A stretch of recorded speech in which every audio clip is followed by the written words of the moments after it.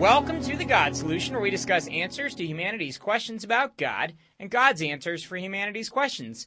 I'm Nate Herbst, and I am excited that you're listening this morning, the Sunday before Christmas. Merry Christmas! I can't think of a more exciting time of year. We get to celebrate Jesus' birth this time of year, and this is so exciting because Jesus represents the only true hope in all of the world. And I don't say that lightly. There is no one else who has ever promised eternal life and proven that they had the authority to do that. Only Jesus. In fact, there's no other option. There are many different religions that offer ideas about the afterlife and how someone might have an afterlife or escape a bad one and have a good one. There are many different worldviews that try to give hope in the midst of suffering and pain and all the trouble that we see all around us. But there's only one perspective. There's only one worldview. There's only one religion. There's been only one man who promised answers to all those things and then actually backed that up by conquering death himself. Muhammad is dead and buried. Buddha is dead and buried. Many other religious leaders have come and gone, and they're all dead and buried. Jesus Christ is not dead and buried. He is alive today. He rose from the dead. The historical evidence for his resurrection is overwhelming, and it gives me great joy to celebrate his birth, life, death, resurrection, and his message of hope and life for all those that would put their trust in him this morning. What an incredible time of year. I'm so glad that you're listening, and I'm excited to celebrate Jesus' birth this year with you. Thank you so much for listening. Well, I thought we'd start by talking about the evidence for Christmas. In fact, last week I promised we'd talk about the evidence for Christmas. So when we talk about the evidence for Christmas, we're talking about the evidence for Jesus' birth. Now, we know that Jesus really did live on this earth. He is no myth. In fact, one of the biggest critics of the New Testament, one of the biggest skeptics about Christianity, one of the biggest opponents to modern Christian thinking, has recently written a book titled, Did Jesus Really Exist? And as a historian, he notes that if you disagree with Christ's physical, historical existence, you're a mythicist. There you have it. One of the biggest critics of Christianity alive today maintains that if you disagree with Christ's historical existence, you're the mythicist. So when we hear the American atheists putting up billboards that state that if you believe that Jesus really lived on this earth, if you celebrate Christmas, it's a myth. We see those billboards all over the place, and we hear about those in the news this time of year. Well, unfortunately for the atheists, one of their biggest guns, Bart Ehrman, says that they're the ones that are the mythicists if they disagree with Christ's historical existence. I'll get into some of the evidence for Christ's historical existence later on in the show, but I wanted to start by saying if Jesus did exist, and there is no sane person, no expert in the field, there's no real scholar that would debate his physical existence. If you believe he existed, which no one significantly disagrees with, if you believe he existed, it's obvious that he was born, right? And so do we have evidence that he was born? Absolutely. He existed, and we have strong evidence for that, and nothing that contradicts that. So the reality is that if he existed, and he did on this planet, then he was born. And if he was born, we have all the evidence in the world to celebrate Christmas. So that's a short snippet of why we can celebrate Christmas with confidence. I'll get into it a lot more today, but the reality is that Jesus did live on this planet. He did die on this planet, and he rose again to give you and me new life. The history supports that, and the reality that all that occurred is all the evidence that I need to know that he actually was born. So you can be confident that when you celebrate Christ's birth this season, you are not celebrating a myth, you are celebrating reality. I hope that that encourages you with more cheer than any Christmas carol ever did. Well, it's a great time of year. I love Christmas. I love this time of year. I love the Christmas carols that we sing. I love listening to them on my phone and in the car. I love putting them on at the house. I love eggnog. I love all the time with family. I love visiting different things that happen only this time of year, different celebrations, different events. This past week, my family and I went down to Farmington to see the travel through Bethlehem that was going on at the community church down there. I would encourage you to visit it at 2400 North Butler Avenue in Farmington. It was an incredible thing for my kids. They loved seeing the real animals and getting a picture of what Bethlehem really must have been like when Christ was born and when Mary and Joseph returned there for the census of Caesar. It was an incredible time. It was really great. I would encourage you to go there. But I love stuff like that you only get to experience this time of year. Not to mention the cold weather, the snow, and the exhibition of true generosity when we give each other presents. It's not just what we can get, but the joy of giving to those that we love. What a great time of year, and what a great way to celebrate the greatest gift that's ever been given. The Son of God, God in human flesh, who came and lived a perfect life with us, died for our sins so that we could have peace with God. What a wonderful, wonderful thing to celebrate. What hope we have in Jesus. Okay, so I mentioned the historicity of Jesus, and I said I'd get into it. I thought we'd jump right into that right away on the show before going any further. The reality of Christ's birth, life, death, and resurrection are solid history. I would encourage you to go to carm.org, that's CARM.org, for any of your apologetical questions. It's a great site, but he gives great descriptions of some of the evidence that we have for Jesus' historical existence. Ryan Turner of Carm shares the following list. He says that there are over 42 sources within 150 years of Jesus' death which mention his existence and record many of the events of his life. Here they are. There are 9 traditional New Testament authors: Matthew, Mark, Luke, John, Paul, the author of Hebrews, James, Peter, and Jude, which each describe Jesus' physical existence. You can't throw out eyewitness testimony.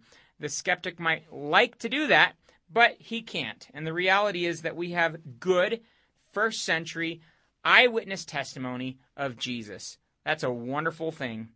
Additionally, even if we were to throw those out to patronize the critic, you'd have other writings outside of the New Testament which corroborate Christ's physical, historical existence. There are 20 other early Christian writers outside of the New Testament. These include Clement of Rome, 2nd Clement, Ignatius, Polycarp, the martyrdom of Polycarp, the Didache, Barnabas, shepherd of Hermas, fragments of Papias, Justin Martyr, Aristides, Athenagoras, Theophilus of Antioch, Quadratus, Aristo of Pella, Melito of Sardis, Diognetus, Gospel of Peter, Apocalypse of Peter, and Epistula Apostolorum. All of those are other writers outside of the New Testament from the 2nd century in that time frame that describe Jesus as a historical figure. There are additional heretical writings like the Gospel of Thomas, the Gospel of Truth, the Apocryphon of John, and the Treatise on the Resurrection, which also describe Jesus as a historical figure. Now, all those, like I said, are heretical writings.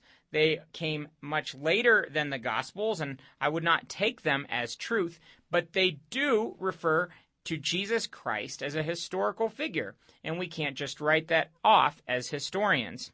There are also 9 secular sources.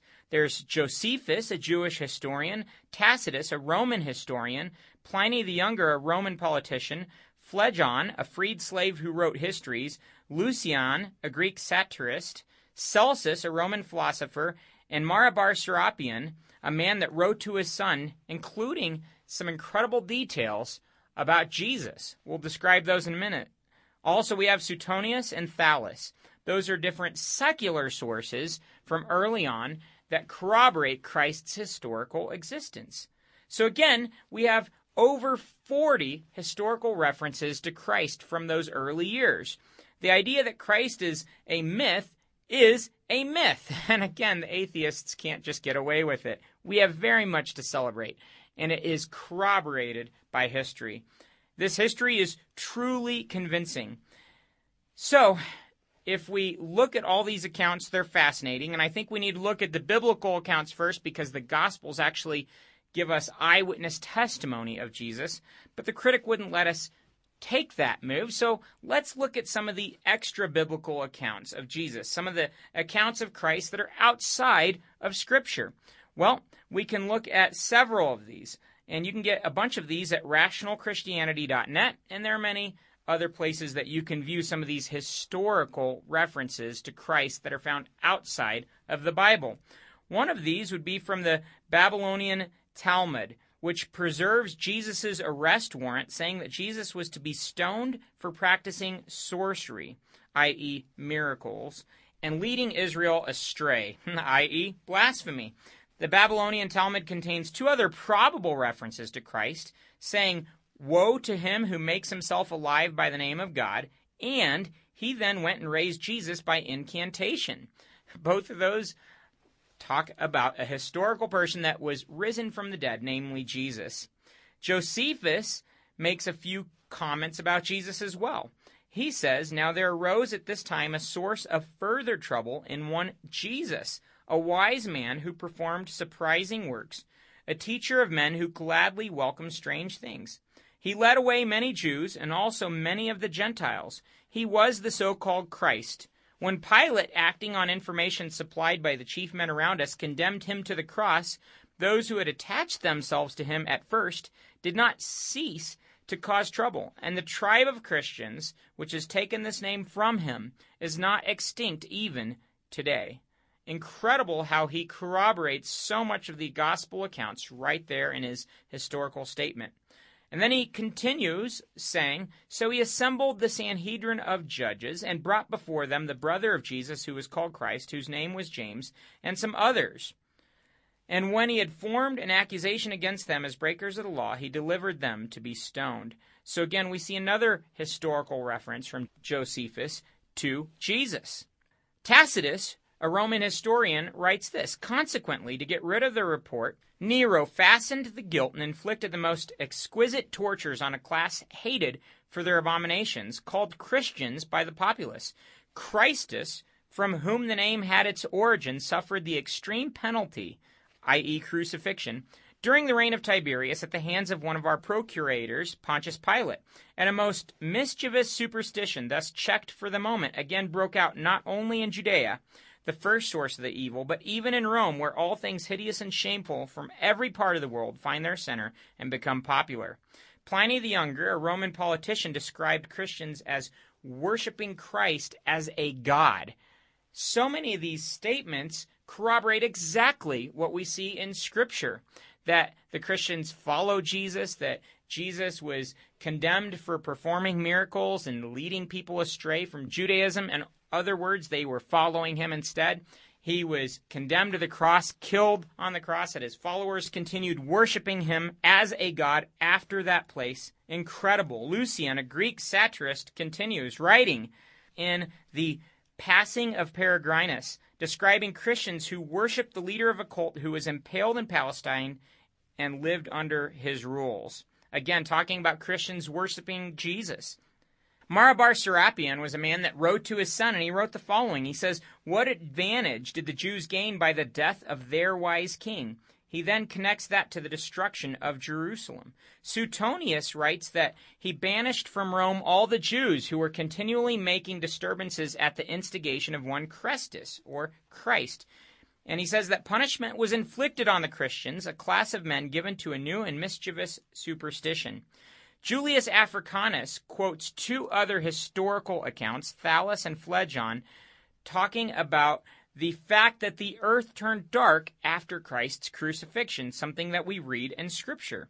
He writes, "On the whole world there pressed a most fearful darkness, and the rocks were rent by an earthquake, and many places in Judea and other districts were thrown down.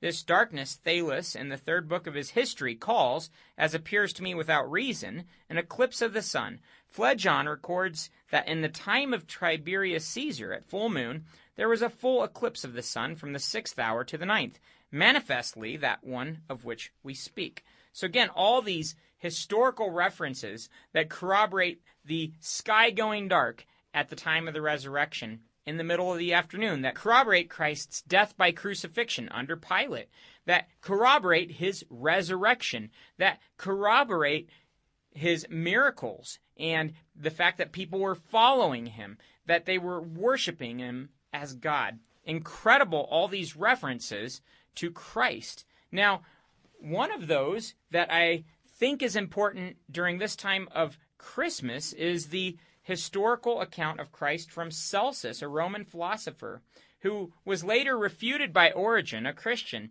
But Celsus says that Jesus was born out of wedlock and learned magical powers in Egypt, by which he panned himself off as a god.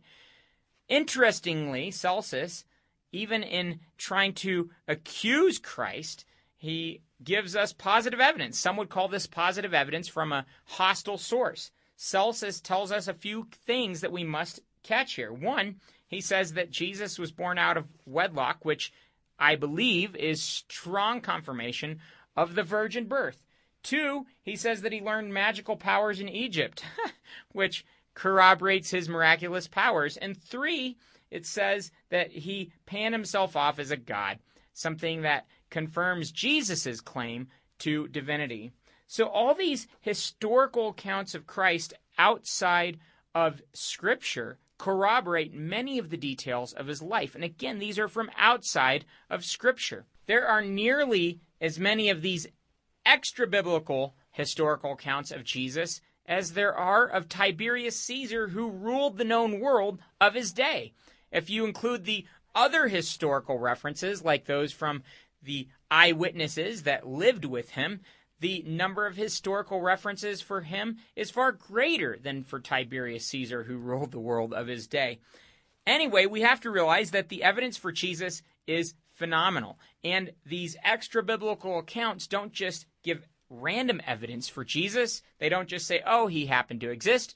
They say that he existed in the same time and place that the Bible says, that he performed miracles just like the Bible says he did, that people followed him, worshiping him as a god, just like the Bible says he did, that he claimed to be God, just like the Bible says that he did, that he died by crucifixion under Pilate, just like the Bible says that he did, that he rose again, just as the Bible says that he did, and that the people continued following him afterwards, claiming that he was God after that fact, just like the Bible says that he did. Again, we see these corroborating accounts outside of the Bible. This is fascinating. So not only do we know that Jesus existed, but we realize from the historical documents themselves that his life is exactly what we see in Scripture, in the New Testament, the things that he did, his death, his resurrection, and pertinent today, his birth, are what we see in the New Testament. Incredible. So Jesus was a real man who really lived, walked, died, and rose again right here on this earth. He was born probably around 5 BC, not in 0. Josephus wrote that Herod died in 4 BC, and Jesus was likely born between 7 and 4 BC. Scholars think 5 is most likely. He died in about AD 33, because that was the only date that Nisan 14, the Passover, fell on a Thursday, the day before his crucifixion on Friday.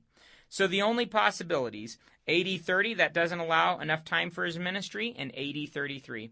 So probably he was born in about 5 BC and died in about 33 AD.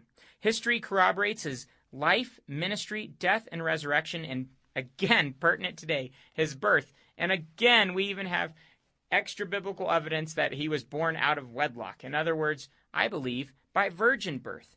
Okay, when was he born? People might say, and I've had atheists make this claim before, well, you're celebrating on December 25th, but that used to just be a Roman holiday. Well, we've all heard that accusation, and they might be right that that exact date isn't the date that he was born. That doesn't matter, right? The authors of The Cradle, the Cross, and the Crown say that Jesus' birth occurred between the latter half of 7 BC and the beginning of 4 BC. And it's doubtful, again, that it was on the 25th, but that is not a problem. My brother, Alex, was adopted from Colombia, and we didn't know his exact birthday. He was born on the streets and had a very difficult upbringing. But when we adopted him, they allowed us to pick a birthday. The doctors told us generally how old they thought he was, and they said pick a birthday that would fit. We picked February 16th. I love celebrating my brother's birthday on February 16th each year.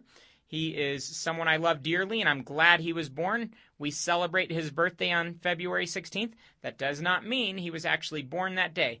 just like in the case with Christmas, because we celebrate on December 25th, does not mean that Jesus wasn't born. It just means that that day is as good as any to celebrate his birth. So it's not a problem that we celebrate on this day that was shared by the Romans. It doesn't invalidate whatsoever the cause for our celebration, Jesus' actual historical birth. The authors of The Cradle, the Cross, and the Crown also write, none of the New Testament data is inconsistent with a midwinter date. So this date is as good as any. What's most important is what we're celebrating. All right, so the atheist says here, okay, so maybe there's historical evidence for Jesus and a lot of the things he did, but how could you believe in a miraculous birth? We know that miraculous things don't happen, so they would debate the possibility of the miraculous. Well, they're wrong. But before I get to why they're wrong, I wanted to mention that you're listening to KDUR on 91.9 and 93.9 FM in Durango and KDUR.org online. Merry Christmas, and thanks for listening this morning. Well, here's where the atheist is wrong when they try to debunk the possibility of miracles. They're probably basing their criticism and their skepticism on Hume's famous contention that there is a uniformity of nature and a uniformity of experience that say miracles can't happen. Well, here's the problem with Hume, in case you missed it. There is no way that Hume could say there's a uniformity of nature that disproves miracles. He couldn't say that unless he'd been to all of nature and been there for all of time. We have no way of knowing what has or has not happened in the past, and we could make no such assumption. That would be wrong. Additionally, he says there's a uniformity of experience that proves that miracles don't happen. Well, again, he's dead wrong. There are countless millions of people that claim to have experienced miracles and continue to claim that today. There's no way Hume can tell us that there is uniformity of experience against the miraculous. That's not true whatsoever. That's absolutely crazy. Now, if you disagree with me, I would encourage you to get a recent scholarly work by Dr. Craig Keener, who's been on the show, titled Miracles. Go to Amazon and look for Keener's book, Miracles. He goes through more than 1,200 pages of cited examples of miracles that parallel the gospel accounts all throughout time and including in the modern age all across the world. So Hume's argument completely fails. There's no uniformity of nature, neither is there a uniformity of experience against the miraculous. And we know that things outside of the uniformity of nature have happened in the past. We know that this whole world came into existence from nothing a finite time ago. That doesn't happen according to the laws of nature that we observe today. Namely, the first law of thermodynamics says that can't happen. But we know it did happen. So if we believe the universe exists, which I doubt any atheists doubt, we can't then turn around and say there's a uniformity of nature that shows that these miraculous events can't occur. They couldn't possibly say that. Additionally, we have strong evidence for the resurrection of Christ. Go to GodSolutionShow.com and look at some of our interviews with Dr. Gary Habermas and Dr. Mike Licona for some of the great evidence for Christ's resurrection that we see. There is no way that the atheist can say that you cannot believe in the miraculous. It's impossible for them to say that. Now, I admit believing that Jesus was born of a virgin is something I take on faith. It's not something that is provable either way. I can't go back and prove whether or not Mary was a virgin. That's impossible. What I can know for certain is that the evidence for Christ's life, death, and resurrection is strong. Therefore, the evidence that he was born is strong. And I can take by faith the testimony from credible eyewitnesses that he was born of a virgin. I also have to remember that that was prophesied along with more than 100 other details about Jesus before he ever came to this planet.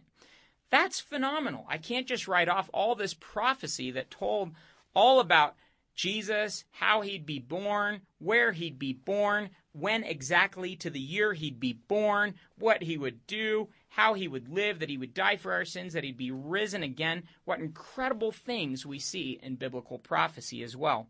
When I wrap all this together, I realize that I have every reason in the world to confidently celebrate Christmas. And I hope you remember that as you celebrate Christmas this week. As we get ready to celebrate Christmas, I thought I would close out the show by reading the Christmas story. In Matthew 1, we read, "This is how the birth of Jesus came about.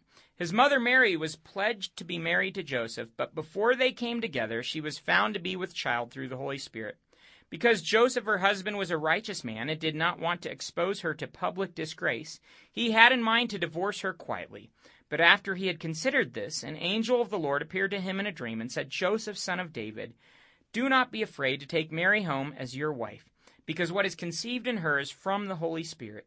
She will give birth to a son, and you are to give him the name Jesus, because he will save his people from their sins.' All this took place to fulfill what the Lord had said through the prophet. 'The virgin will be with child and will give birth to a son, and they will call him Emmanuel,' which means God with us. When Joseph woke up, he did what the angel of the Lord had commanded. He took Mary home as his wife, but he had no union with her until she gave birth to a son, and he gave him the name Jesus." I hope that you've enjoyed the show this morning, and I hope that you're encouraged by the evidence for Christmas and for all that we celebrate this week. You can know with confidence that Jesus really did live, die, and really was resurrected here on this planet. And if that's for certain, and historically it is, we know that he was born, so you have every reason in the world to celebrate this Christmas. But the biggest reason to celebrate is the fact that God became a man to die for your sins and mine, and to rise again to give us new life, something that we could never do on our own. See, the Bible says that you and I are sinful, and that our sin separates us from a perfect and just God who cannot tolerate sin. Because of that unfortunate reality, all of us had nothing to look forward to but separation from God for all of eternity, in what the Bible calls hell.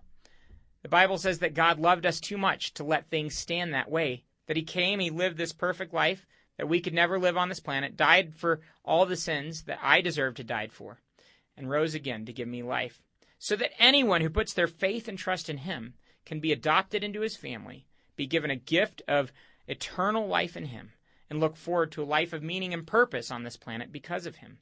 If you've never taken that step today, I would encourage you to do it now. I can't think of a better way to celebrate Christmas. You could do that right now through prayer by saying, "Jesus, I believe that you are who you say you are, that you died for my sins and rose again. Please come into my life as my Savior and as my Lord. Please make me the kind of person you want me to be." I hope that you take that step this morning if you haven't already, and I can't think of a better way to celebrate Christmas. Well, go to GodSolutionShow.com for a list of local churches and the times and the places that they meet, and visit one of them this morning. I hope that you have a wonderful Christmas this week. I hope that you'll spend time with friends and family and enjoy all the things that this season offers. But most importantly, I hope that you'll enjoy Jesus and the hope that we have in him and in no one else. Merry Christmas. Merry Christmas, Erin, the sweetest woman I know. Merry Christmas, Eliana, my sweet little 6-year-old. Merry Christmas, Kara, my beautiful little redhead. And Merry Christmas, Micah. I love you each so much. Merry Christmas to Mom and Dad and Roger and Joanne, Dave, Alex, Josh, Barbie, all my other relatives. Thank you so much for all you listeners. Merry Christmas to each of you. Thank you for listening to the God Solution Show. And like I always say, an open mind, honest heart, humble disposition, and diligent search always lead to Jesus. Thanks again for listening. Have a wonderful Sunday afternoon, and Merry Christmas.